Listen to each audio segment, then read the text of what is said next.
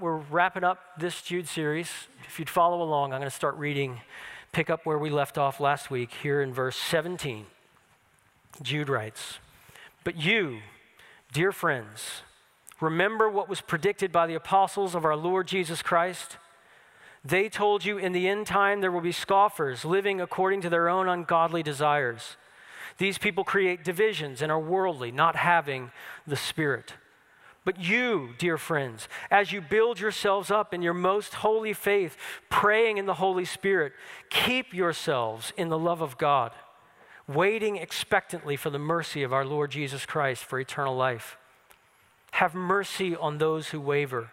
Save others by snatching them from the fire. Have mercy on others, but with fear, hating even the garment defiled by the flesh. Now to him who is able to protect you from stumbling and to make you stand in the presence of his glory without blemish and with great joy, to the only God our Savior, through Jesus Christ our Lord, be glory, majesty, power, and authority before all time, now and forever. Amen."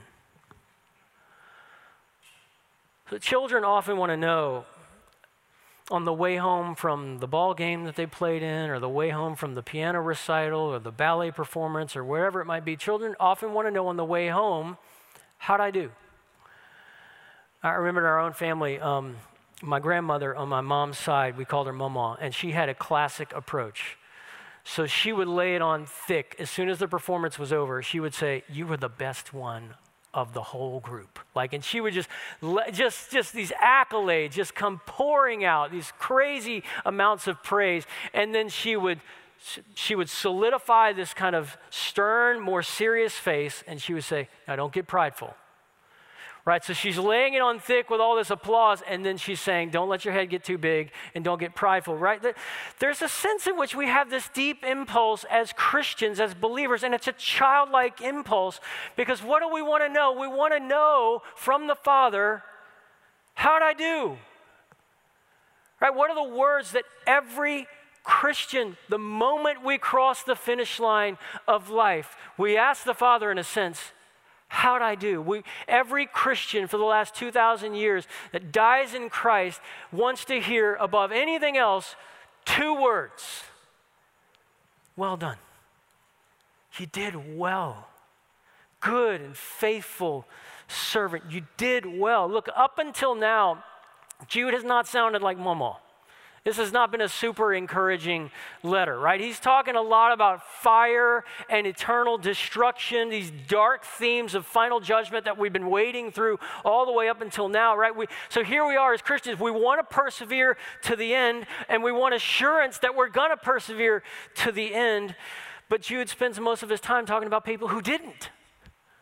He's saying, so let me tell you about a group of people.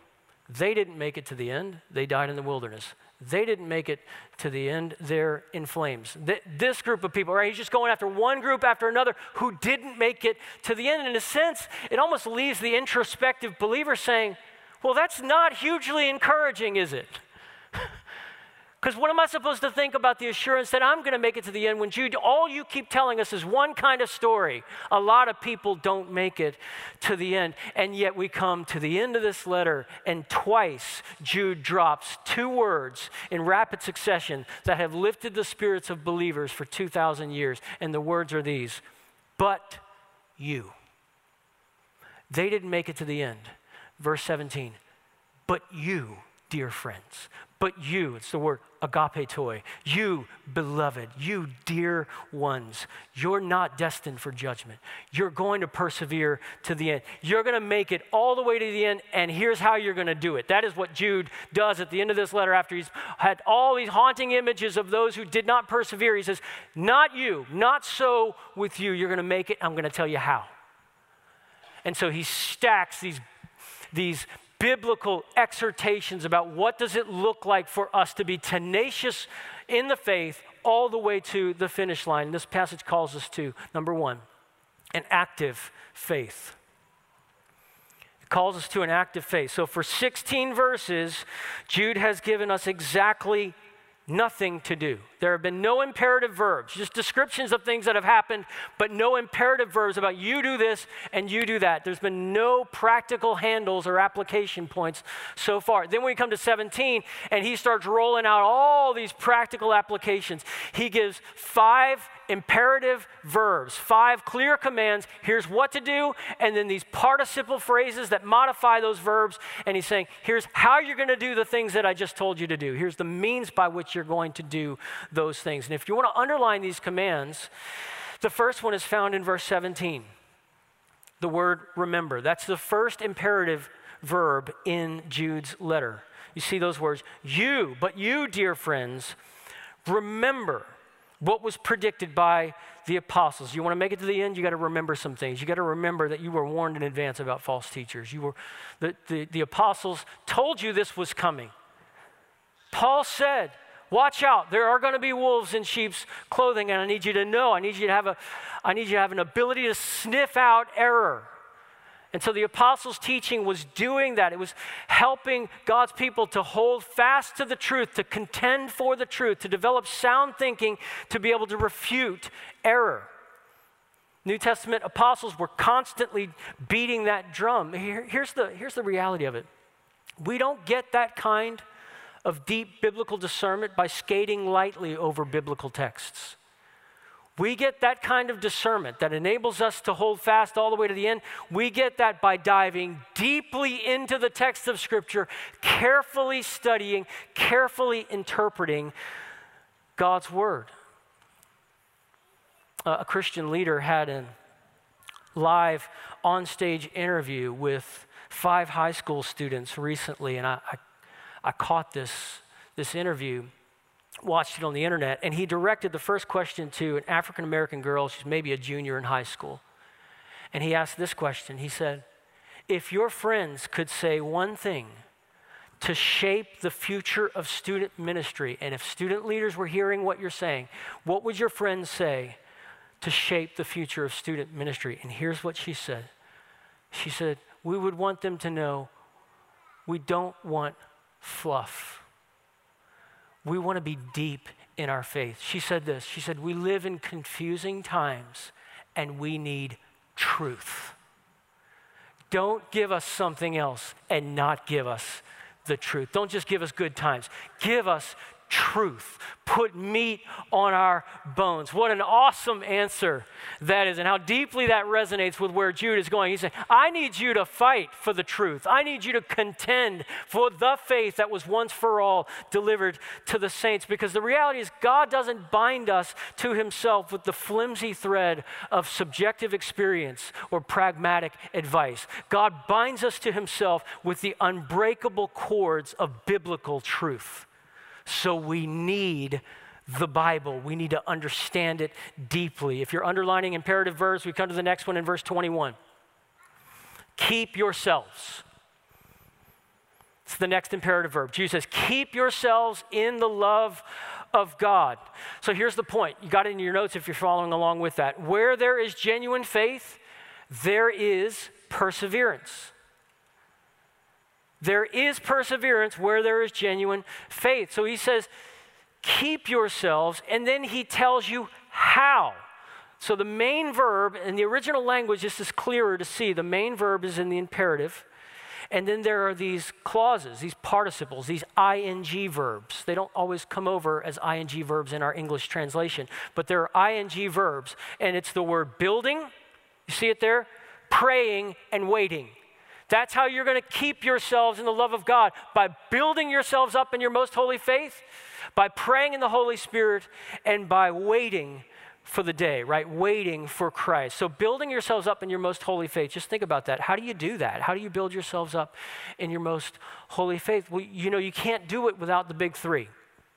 The big 3 are, you need God's voice, you need God's ear, and you need God's people. You need God's voice, he talks to us in the Bible. You need God's ear, we talk to him in prayer. You need God's people, we commit to fellowship in the local church. We can't grow without the big three. So those three in consistent and continual rotation in our lives builds us up in our faith in Christ Jesus. It makes Christians strong. It makes Christians stable and secure in the truth. Now, Jude focuses particularly, you see in that next phrase, on prayer. So praying in the Holy Spirit. What does that mean, praying in the Holy Spirit? Some think that this praying in the Holy Spirit is a reference to speaking in tongues. Because the Apostle Paul in 1 Corinthians 12 talks about how sometimes I pray with my understanding, other times I pray in the Holy Spirit, or I pray in the Spirit. I don't believe that this text here in Jude means that in order to pray in the Holy Spirit that we're talking about speaking in tongues. And I don't think it means that, because the Apostle Paul, the same one who wrote that text I was just referring to in 1 Corinthians 14, also wrote the text 2 chapters earlier in 1 Corinthians chapter 12, where he asked a series of rhetorical questions, the answer to which is no. So he said, are all apostles? No. Are all prophets? No. Do all speak with tongues? No. So not everybody can speak in tongues. But according to Jude, every Christian needs to pray in the Holy Spirit if you're going to keep yourselves in the love of God. This is a means by which we keep ourselves in the love of God. So it can't just be something for the people who have this or that spiritual gift. It has to be something that's accessible for all of God's people. We can all do this thing. This praying in the Holy Spirit is something every believer can do, because we have the Holy Spirit indwelling inside of us so that we can have constant contact, constant fellowship, building and deepening our relationship with Him, deepening our love for Him by communication. Here's the point in your notes for us to take away. Where there is real relationship, there is communication. Prayer is communication with God.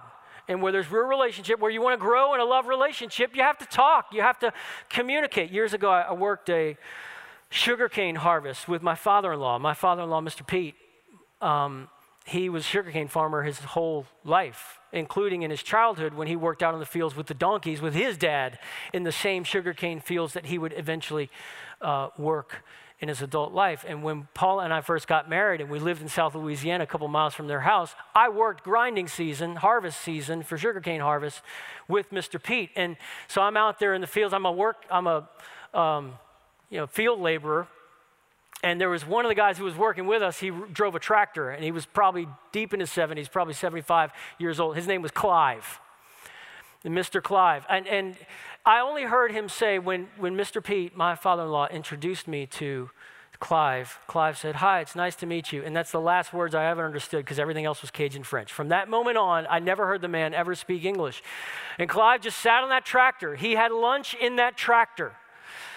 And I found out later on that Clive has a twin brother named Cleve. So Cleve and Clive, these Cajun farmers down in South Louisiana. And here's what I found out, that Clive hadn't talked to Cleve in over 40 years.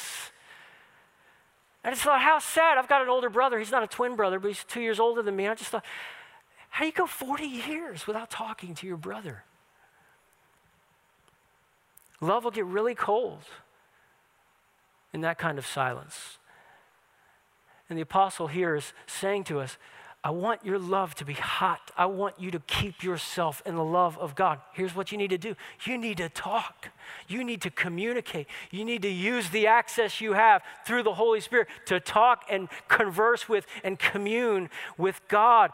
Keep your love for God alive by prayer. So Jude says, you want to persevere, you're going to need an active faith. Second, you want to persevere, you're going to need a deep community.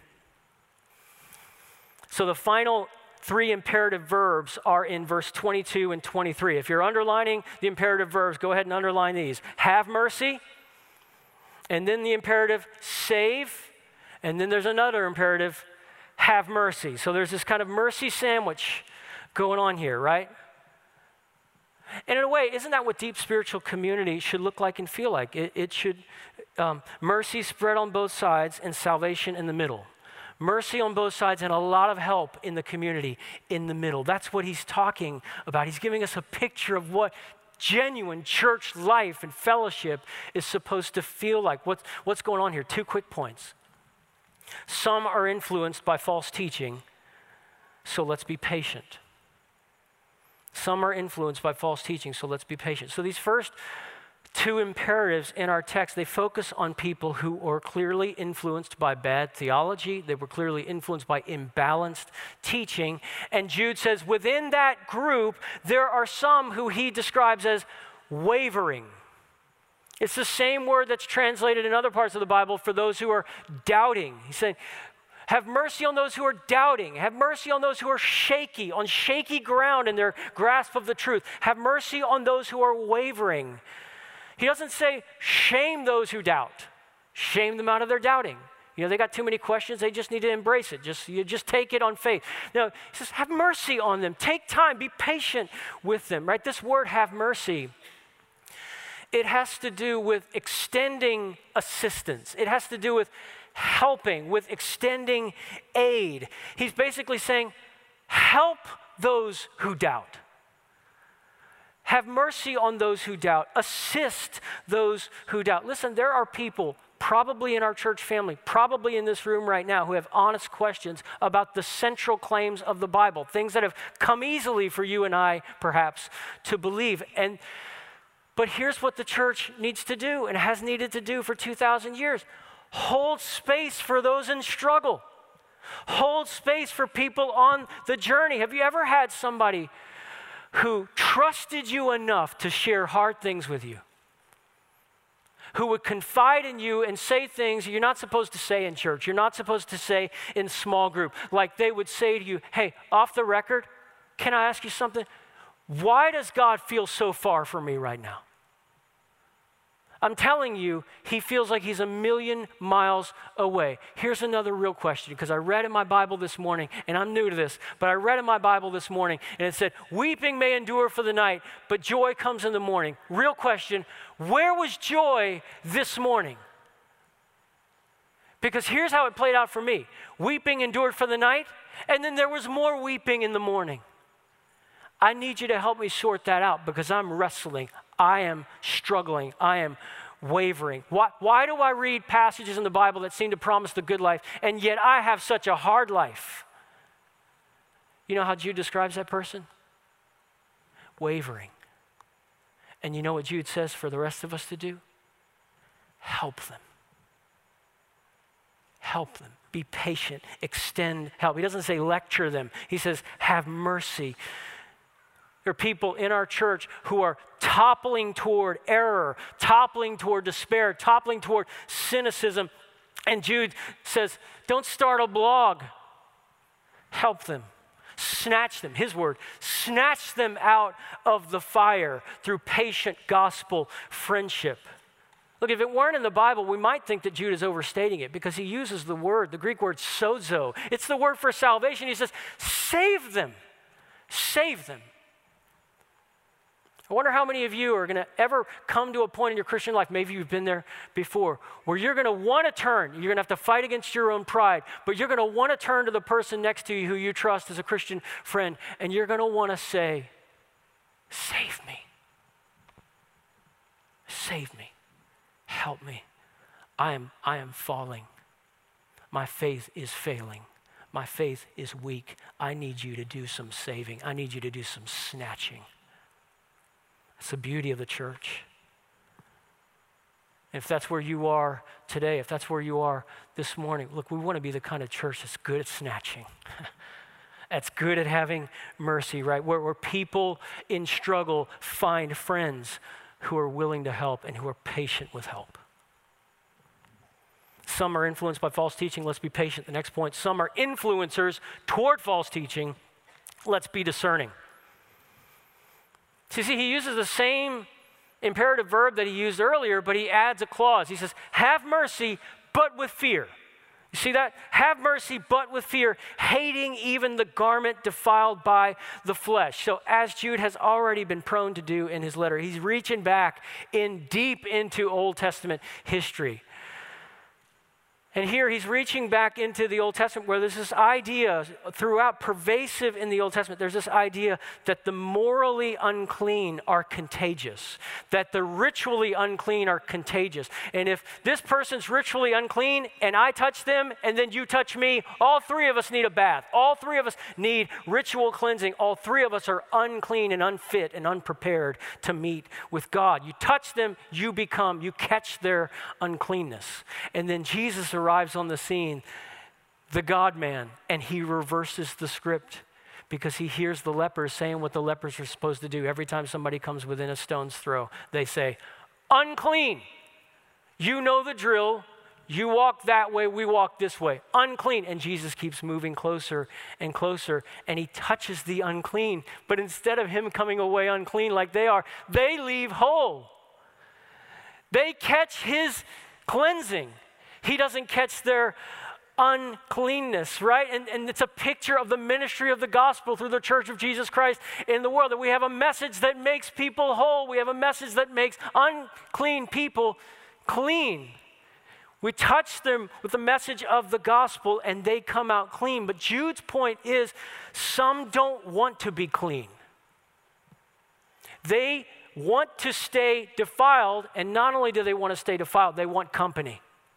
They want you joining them in their defilement. So that's why Jude says, have mercy, but with fear. Have mercy, but with fear. In other words, have mercy with discernment. How long have teenagers, Christian teenagers, wrestled with this question? I remember it as a teenager myself of who should my closest friend group be? Should this be my closest friend group? Because look, I want to be a light and I don't want to live in a Christian bubble. The question of whether that should be your best group of friends has everything to do with what's happening in that exchange, right? If that's your best friend group, then we need to ask another question. And the question is, are they catching your light or are you sharing in their darkness? You know, everybody wants to do missional living, but if missional living means that we dive into relationships where we look more and more like the world, well, we can't call that missional living much longer, can we? Because the road of influence is going in the wrong direction, and that's what Jude is saying. He's saying, be devoted to Christ above all. Maintain your purity before him, your steadfast devotion to him above all. Be discerning. You want to make it to the end, you need an active faith, you need a deep community, and you need, number 3, a Godward confidence. You need a Godward confidence. As a teenager, I had some significant theological confusion. I knew the one thing that one needs to know in order to be saved.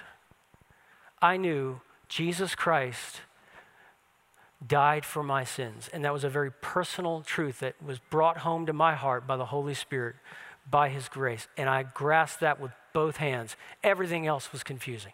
Literally everything else was confusing. It was J.I. Packer who said years ago, he said, God is so often content to bring people to himself who have a needle of truth and a haystack of error.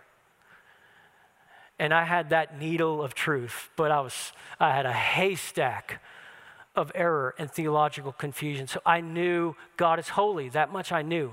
That was right. I knew God judges sin and he doesn't play around with our sin, and the church is called to repentance. I knew that. I understood that. But I thought perfect obedience to God was possible. And I worked so hard to get to that place. And what made it even more keenly felt is there were Christians around me who gave me the impression that if you just do this thing that we over here are doing, if you learn how to surrender the way we've learned how to surrender, I'm like, where is this place? Where is this place of surrender? Where I can just kind of get there and then just fall back and everything comes naturally and easily as it does for you guys. How come I can't hit that stride the way you have found a way to hit it? Because I'm not there. I remember being in the back of a Jeep in 1995. I was in college. And it was 1995 because this week I looked up and found out that the project, DC Talk, Jesus Freak, came out in 1995. And this was the first time I'd ever heard that CD. And he popped it in, and I'm in the back of a Suzuki Samurai, and we've got that thing cranked up all the way. And he comes to track 4. First time I ever heard this song, and he comes to the chorus of the song of track 4, and these words arrested my attention. These words, what if I stumble? What if I fall? What if I lose my step and I make fools of us all? Will the love continue when my walk becomes a crawl? What if I stumble? And what if I fall? And I thought, he's in my head. Like that's my thoughts set to music. Someone's read my journal. And I'm reading through the Bible that year. For the first time in my whole life, I was starting to read through the Bible. And I come all the way here to the end of the Bible, the book of Jude, right before Revelation. And after all this fire and darkness and people dropping like flies in the wilderness and not making it to the finish line, and then Jude says these 2 words, but you, not you. And it was as though the Lord was saying to me, applying that text and saying, Matt, you're not going to die in the wilderness.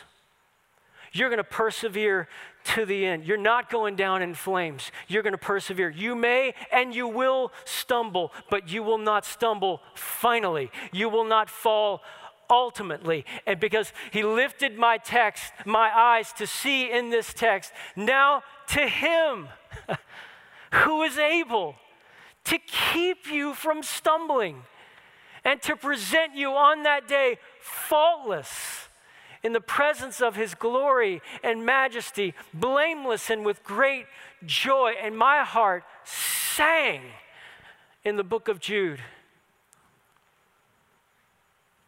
Here's the truth of it. Our final salvation is not a tribute to our persevering efforts, but God's preserving grace. I had a blue notebook, spiral-bound notebook, and as I was reading through the Bible, I would take my pen out and I would write all the verses I wanted to memorize. By the time I got to Jude, I had this notebook that was just full of all this writing, all these verses I wanted to commit to memory. And so I'm flipping back to find the first available blank page, and I wrote down Jude 24. You're going to come to the end of your life, Christian, and you're going to want to know, how'd I do? You're going to want the assessment, the only evaluation that ultimately matters. God, Father, how'd I do? And the question is, what's the Father going to say over your life? And why is he going to say it? The renowned New Testament scholar D.A. Carson is paying tribute to his own father, Tom Carson, at a funeral in 1992, and he remarked about his dad's legacy, and he talked about his godly life, and he talked about his contentment with little, and he talked about his love for the lost, his passion for witness, and his tireless energy that he spent pastoring his small congregation. And here's what D.A. Carson wrote about his dad.